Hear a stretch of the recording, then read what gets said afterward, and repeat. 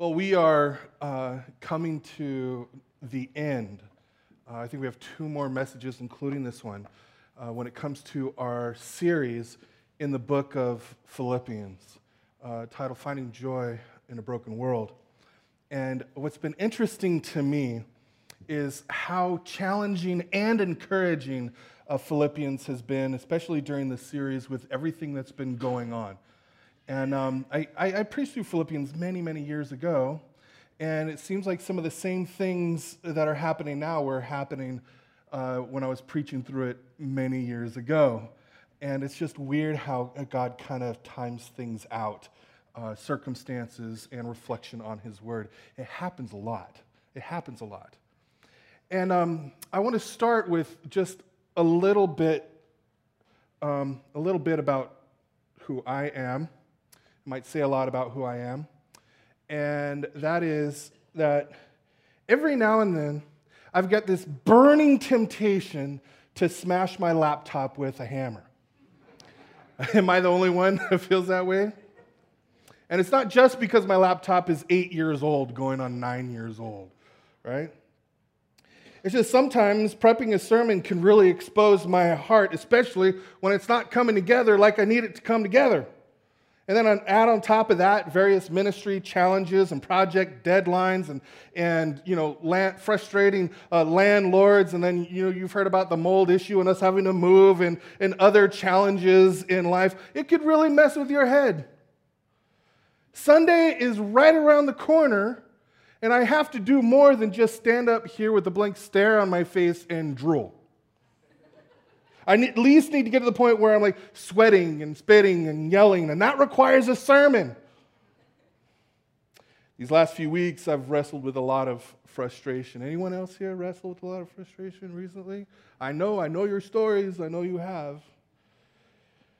It seems like I was faced with one uncertainty after another this week.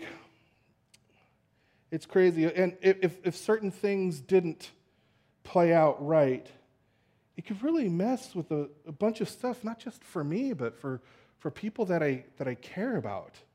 And frustration just starts kind of creeping in. And you know what frustration is? You know what frustration really is? Frustration's the word that we use when we don't really want to admit what is actually going on in our hearts, like impatience. Most of the time, the word frustration is code for impatience. But we don't say, I'm so impatient, because people won't give us any sympathy. We say, I'm so impatient, and people will be like, what's your problem? But you say, I'm so frustrated, and people will say, oh, I'm sorry, what's wrong? Right? Well, there's usually a lot more going on when we say frustrated, like impatience or anger or anxiety, discouragement. So when we find the word frustration coming out of our mouths, bells and whistles should go off everywhere when we say we're frustrated, because usually, most of the time, it's hiding what we really mean. And the longer that we're in denial about it, the more our discontentment discourages us, and on top of that, alienates the people around us, right? We're just not as loving as we should be when we find ourselves frustrated. And then on Friday, I was still frustrated. And then I saw the irony. I was discontent with a bunch of stuff, including my sermon. The week before, I had to stand up here on Sunday and preach a sermon called Learning to Be Content.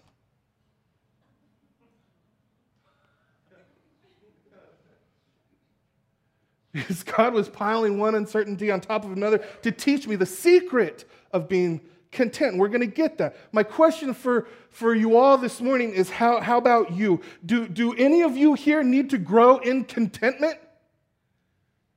You're like, no, I do not need any lessons in contentment right now. Yes, you do. We all do. We all need lessons in contentment. We all need to learn how to be content.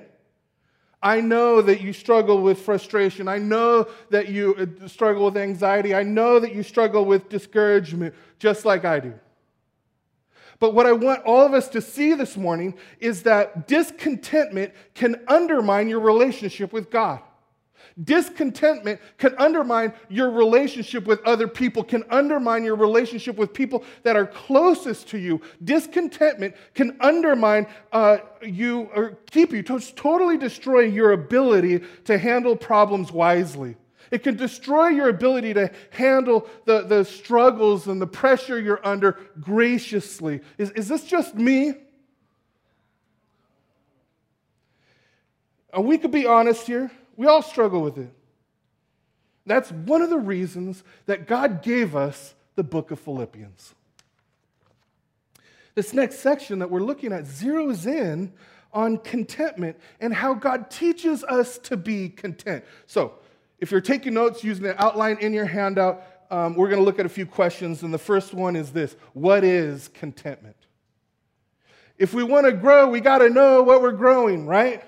But here's the problem. It can be hard to see because it's so easy to forget. It's easier to define the opposite. It's easier to define discontentment, right? Discontentment is when you're unhappy with your present circumstances. So is contentment being happy with your present circumstances? Not exactly. So let me tell you 3 things that contentment is not, because there are counterfeits to, very real counterfeits to true contentment. So here's what contentment is not. It is not denying hurt and disappointment, right? Contentment is not denying hurt and disappointment. This is important to point out because, Paul is not telling us to suck it up and smile. That's not what he's telling us. I remember a so-called Christian song I heard when I was a kid, and still popular then, popular now, and it was called Let the Sun Shine In. Pebbles and Bam Bam even sang a version of it. And I'm not making these lyrics up. Imagine yourself in the middle of just pain and misery, hurt and loss, and discouragement. Let the sun shine in. Face it with a grin. Smilers never lose, and frowners never win. That makes you want to punch Pebbles and Bam Bam right in the face. It's a catchy song for sure, but it's stupid.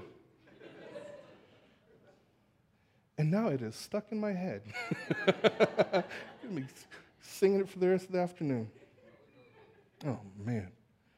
A lot of people actually fall for this counterfeit. And they end up stuffing their feelings and try to grin and bear it. But it doesn't work, does it? Thankfully, Paul's more realistic than that. Secondly, contentment is not liking all that is going on in your life.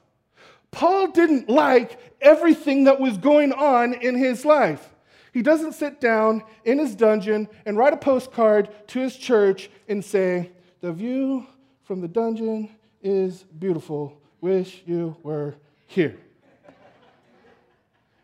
He doesn't do that.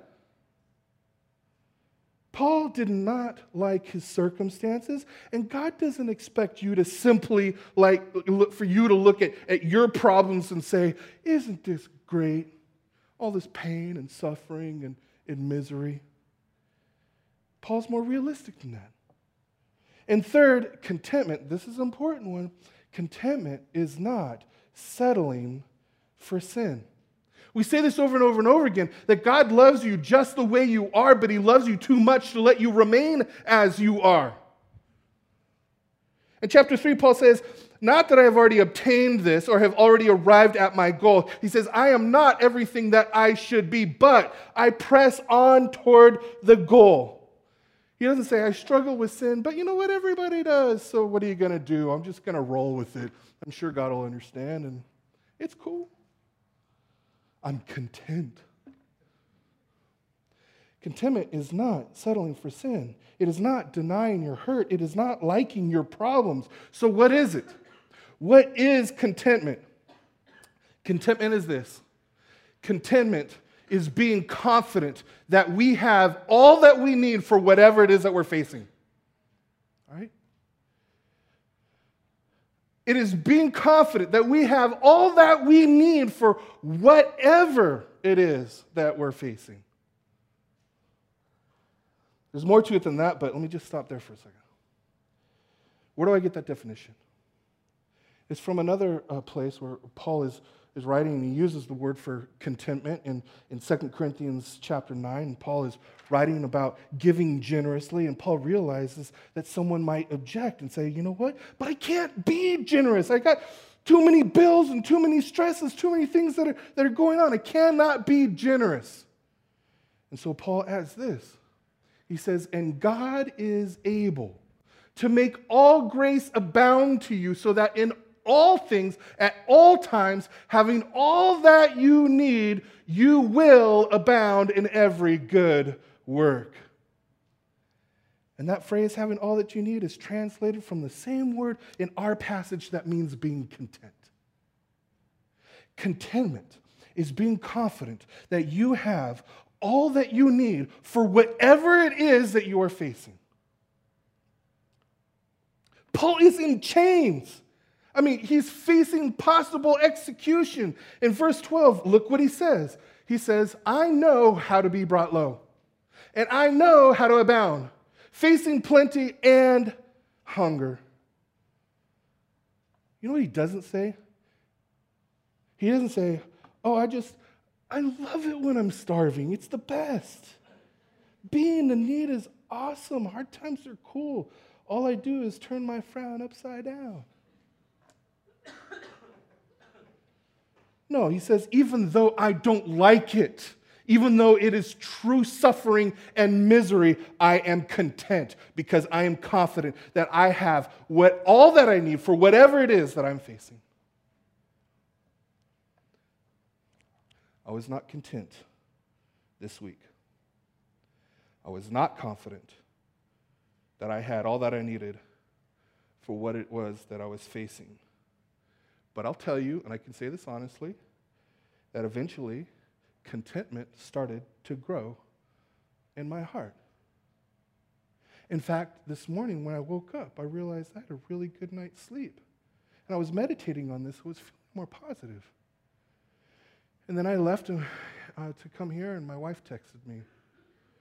And she says, are you okay? Do you remember your dreams last night? You seemed like you were fighting or something, and I tried to comfort you and patted on you. And you grabbed me, and you held down my shoulders really hard.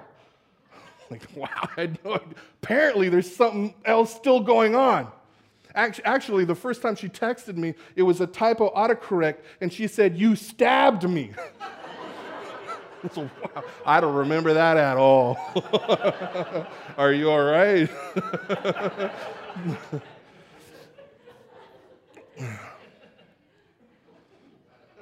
But I was growing. Contentment was growing in my heart.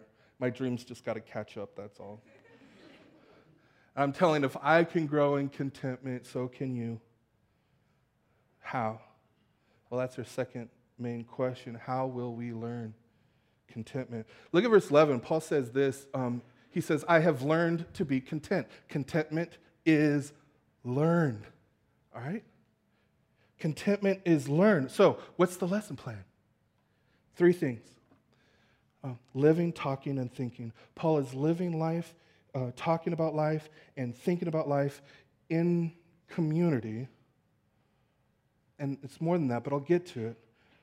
But I want to point out that most of us, we're at least living life and talking about it, but we're not content because most of us aren't thinking about life the way that Paul is. Because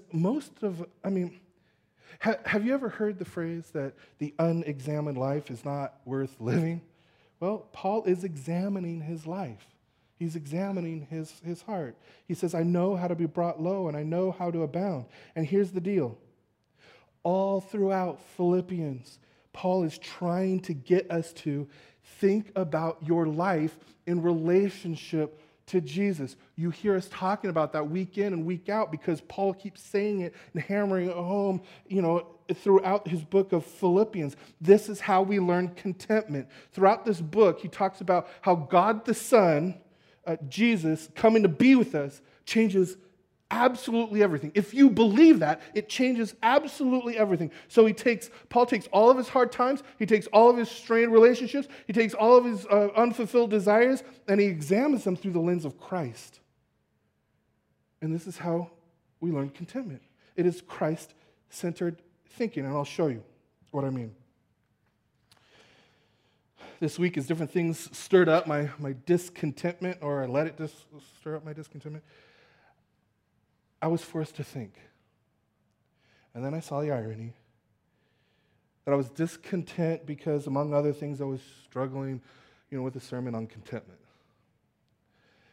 And I thought about how through the cross of Jesus, God has become my loving Father. I thought about how through the cross of Jesus, my loving Father has infinite power to save me and change me and the world. That he is in absolute total control. And that he really does work all things together for my good. And on top of all that, my Father is turning the tables on evil and using all the uncertainty to teach me the secret of contentment. And then you push the why question, and the why question is so critical. You find yourself upset, you find yourself frustrated. It's so important to ask why and push that why question. Why was I so upset? Well, because this week wasn't going as planned. Well, why does that matter? So I can be successful. Well, why do I have to be successful? So I could be respected. Well, why do I have to be respected? I don't know, I just have to be. And there it is. I was worshiping the respect idol. And it can control my life when I have to have it. So that means, honestly, if it seems like shaping up that I'm going to look like a fool or something like that, I get anxious. If someone blocks the respect, I get angry. If it looks impossible, I get depressed. If I fail it, I feel guilty. If I get it, it's never enough. Like addicts, we got to have more. We got to have more, we got to have more, we got to have more. Now, we might not consciously say that, but we live that way. And the proof is your discontentment. The proof is the frustration. We think we got to have more. And guess what God wants to do?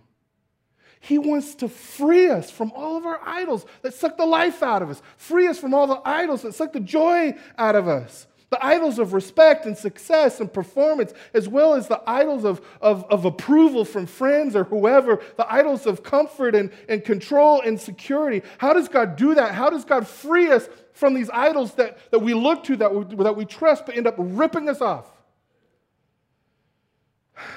God lovingly uses hard experiences like uncertainty, like feeling lost, like feeling lonely,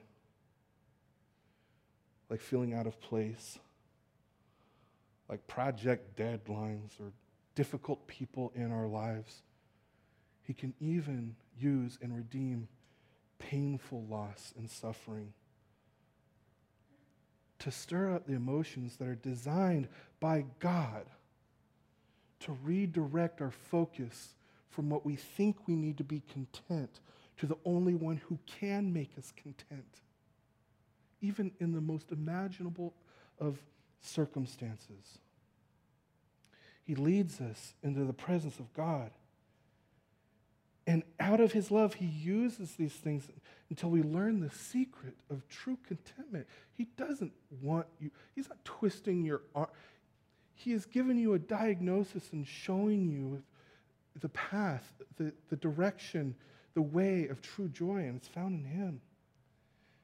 It is not a change in our circumstances, whatever it is. In the first verse in Beautiful Letdown by Switchfoot, he says it well. He says, it was a beautiful letdown when I crashed and burned, when I found myself alone, unknown, and hurt. It was a beautiful letdown the day I knew that all the riches this world had to offer me would never do.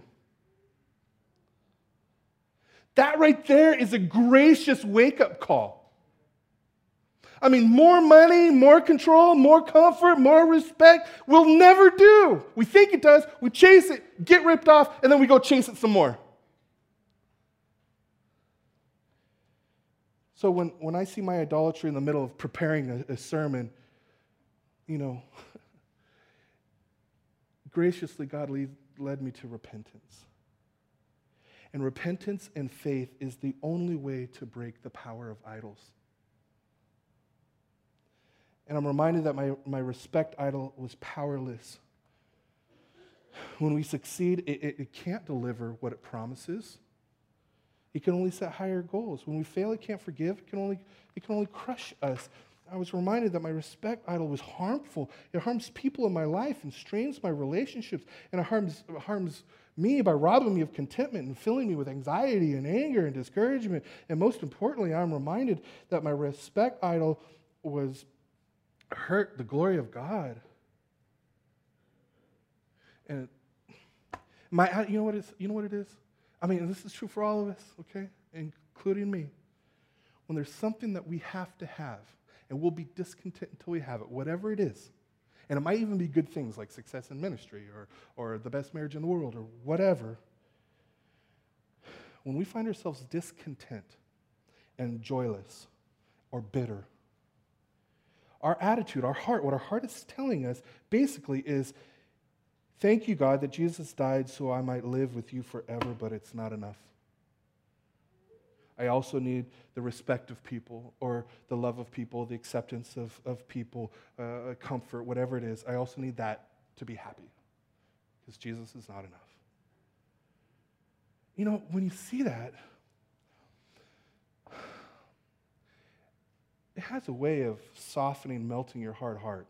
I mean, if you believe that God loves you at all, if you believe that the cross is true at all, when our sin gets exposed, it melts our heart. It should.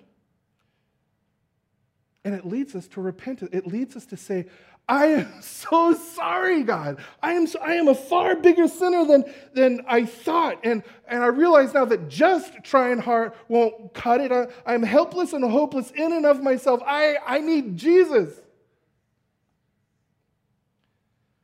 And you realize I can't in and of myself, but Jesus did. And that is what fills our heart with the faith to be filled with joy and to, with joy, obey Him. Turning away from my respect idol and turning to faith in Jesus. That is a constant. That's the Christian life. It's this constant cycle of repentance and faith, repentance and faith, repentance and faith. And so when we look at the cross and we see who Jesus is and what He's done, taking the wrath of God that we deserved upon Himself and giving us new life, giving credit for His perfect life, now we say, thank you, Jesus, that you lived for me. And we live life of gratitude. Thank you that you lived a perfect life of contentment for me. And you never bowed to the respect idol or the acceptance idol or any other idol. And the Father was always enough for you, Jesus. And the good news is that you lived it for me and give me credit for it. That is amazing. Thank you, Jesus, that you died for me in all of my sin and took the wrath of God upon yourself so that I wouldn't bear it. And thank you for giving me specifically for my idolatry, specifically for my sin of discontentment.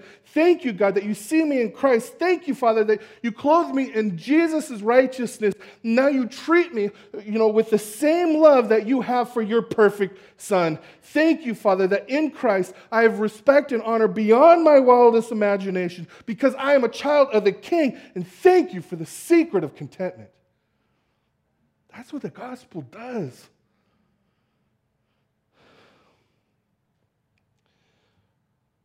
But you know this, this pastor and the rest of the pastor, we don't have contentment down, but I'm telling you, there's progress. And the turning point for me was thinking about what was going on in my life through the lens of Christ, putting it in perspective of the gospel. So finally, what is the secret of contentment? Well, I'm going to tell you what it's not first. It's not more. I mean, again, we think it is. We act like it is. Right after high school, when I was 18, 19 years old, I was kind of on a classic movie kick, especially Humphrey Bogart movies. And one of them was Key Largo. Anybody here see Key Largo? We have one hand. In the first service, like the whole room were like...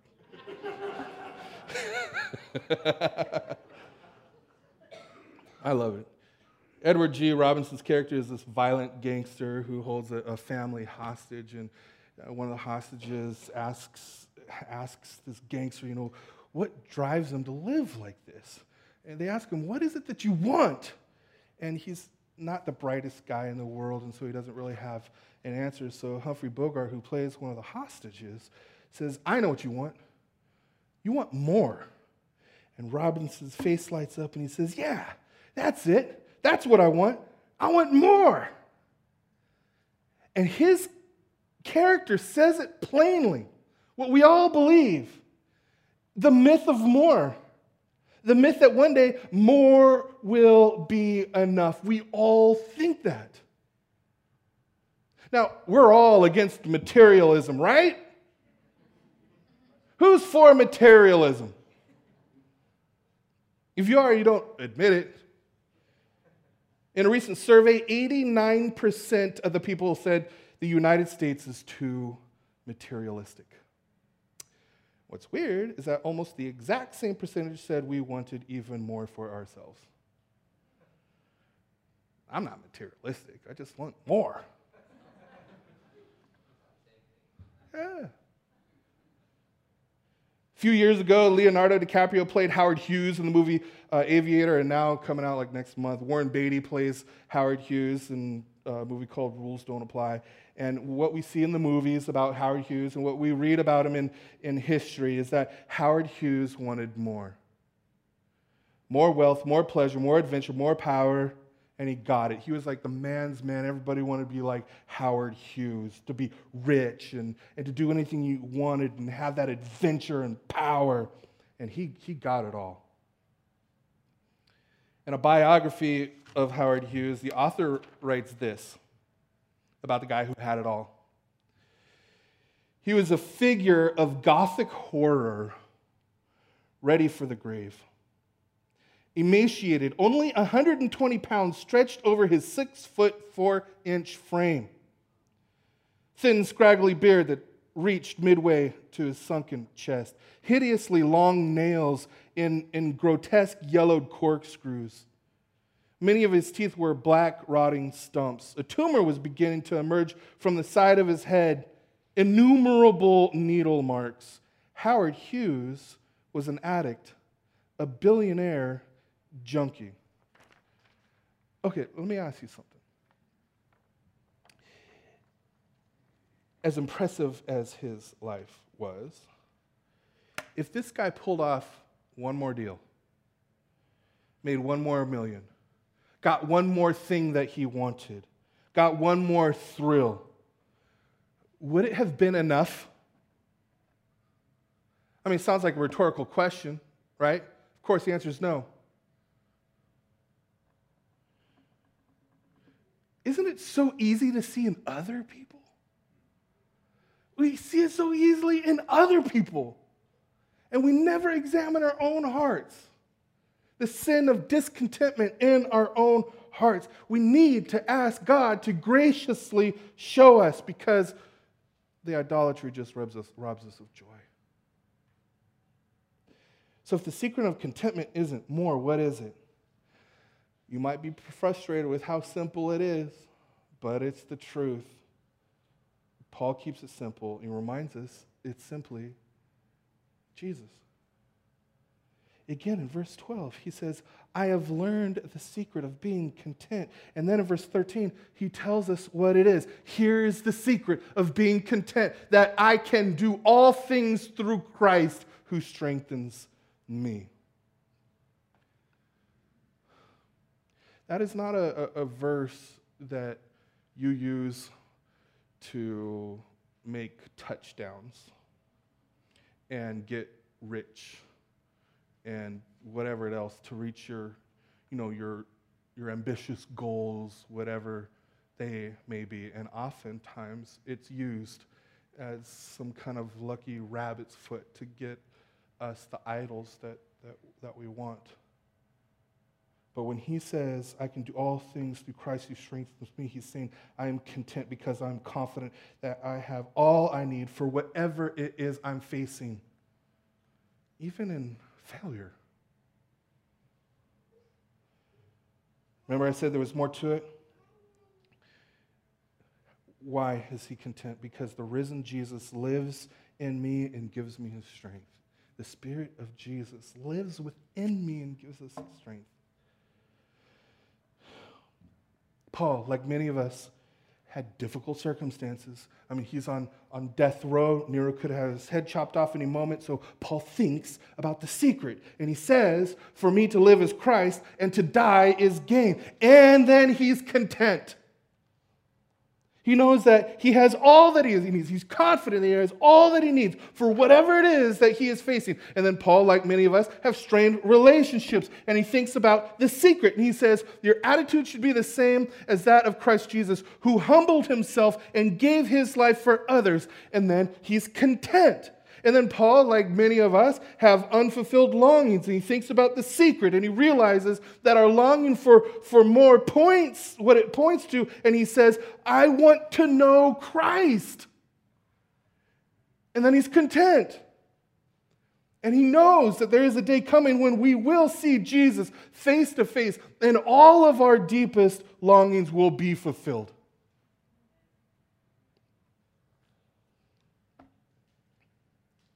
I'll close with this. Wherever you are, I don't know where you are spiritually right now, but I think all of us, to a certain degree, can apply this. Some of you, if you're not a Christian, maybe there's a good chance that even though you're not a Christian, you're very interested in, and you're wondering, how can I connect with Jesus? Well, you have to understand the bad news and the good news. And the bad news is that our sin disconnected us from God. And the good news is that Jesus came to earth and died for our sin so that we could be forgiven and connected with God and live with him and for him forever. You connect to Jesus by admitting that you're a sinner just like the rest of us. Believing that Jesus died for your sin and was raised from the dead, and submitting to Jesus in your life as your Savior and your Lord as your greatest joy. Now, you could do that on your own, but I'd like to encourage you to talk to a Christian friend, talk to them and ask questions. And if you're by yourself, there'll be people by the cross over here willing to talk with you and pray with you after the sermon is over. But I want you to know that if this is you, now is the time. There's no reason to put it off. Put your trust in him today. Ask us today about what it means to follow Jesus. Maybe some of you are not Christians and you just dragged to church this morning, whatever. You're only mildly interested. Maybe I want to give you something to think about. Why are we never fully satisfied by anything on this earth? Why? And you know it's true. Deep down, we're never fully satisfied by anything on this earth. It's all just temporary. It tricks us into thinking that it works, but we know ultimately nothing ultimately satisfies. Why are we driven for more? Is it because we're too demanding? Or is it possible that we were made for something that this world can't deliver? Is it possible that we were wired for something more satisfying than we could ever imagine? A new world, a relationship with someone that is far bigger than anything else you can imagine in this world. Start there, okay? Thinking about that and see where it leads you, and then keep asking questions.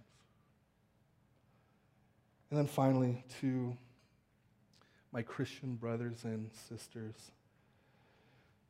God wants us to learn the secret of contentment together.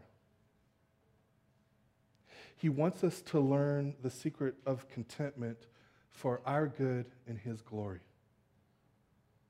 As we live life together in Christ, as we talk about life together in Christ, and especially as we think about life together in Christ, we need to keep reminding each other of the secret to contentment, remembering that because of who Jesus is and what He has done, I can do all things through Him who strengthens me.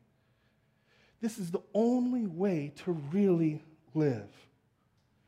May our faith in Christ increase. May our faith in Christ increase. And may God be glorified. Amen? Would you bow your heads with me?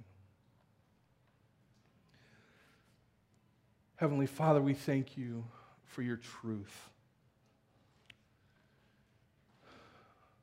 So often we are suspicious of you and we reject your truth, thinking that we are wiser than you are. Thank you that you sent your Son and your Spirit to convince us, to open our eyes to see who Jesus is and what He's done. God, forgive us for how forgetful we are. Forgive us for continuing to look to other things to get the contentment that we desire, when all they do is just end up ripping us off. God, I pray that you would continue to draw us to yourself, that you would continually, lovingly point out that you are the only one who is worthy of our lives and of our worship. God, we are so often so unfaithful, and oftentimes we don't even think about it. And yet, you proved how much you loved us anyway by sending Jesus to live for us and die for us, to rescue us from the wrath that we deserved. God, I pray, Lord, that would fill us with a relief.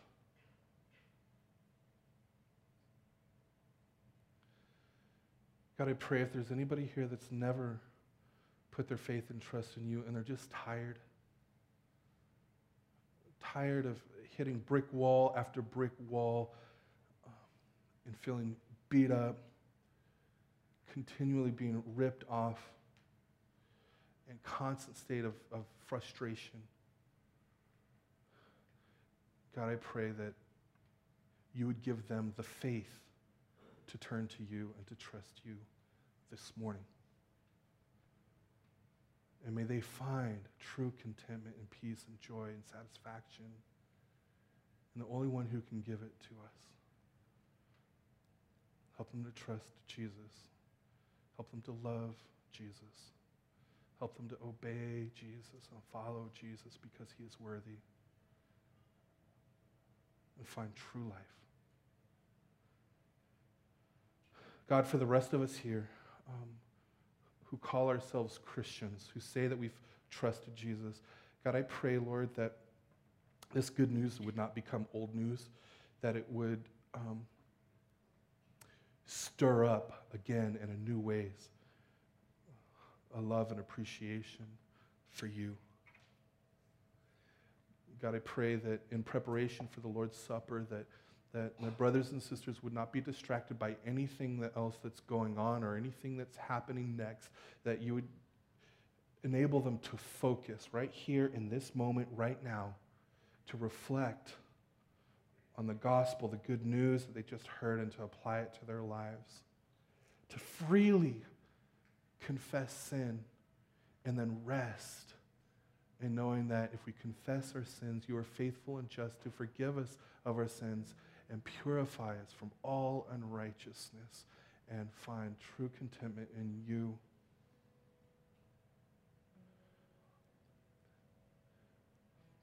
We pray these things in your name.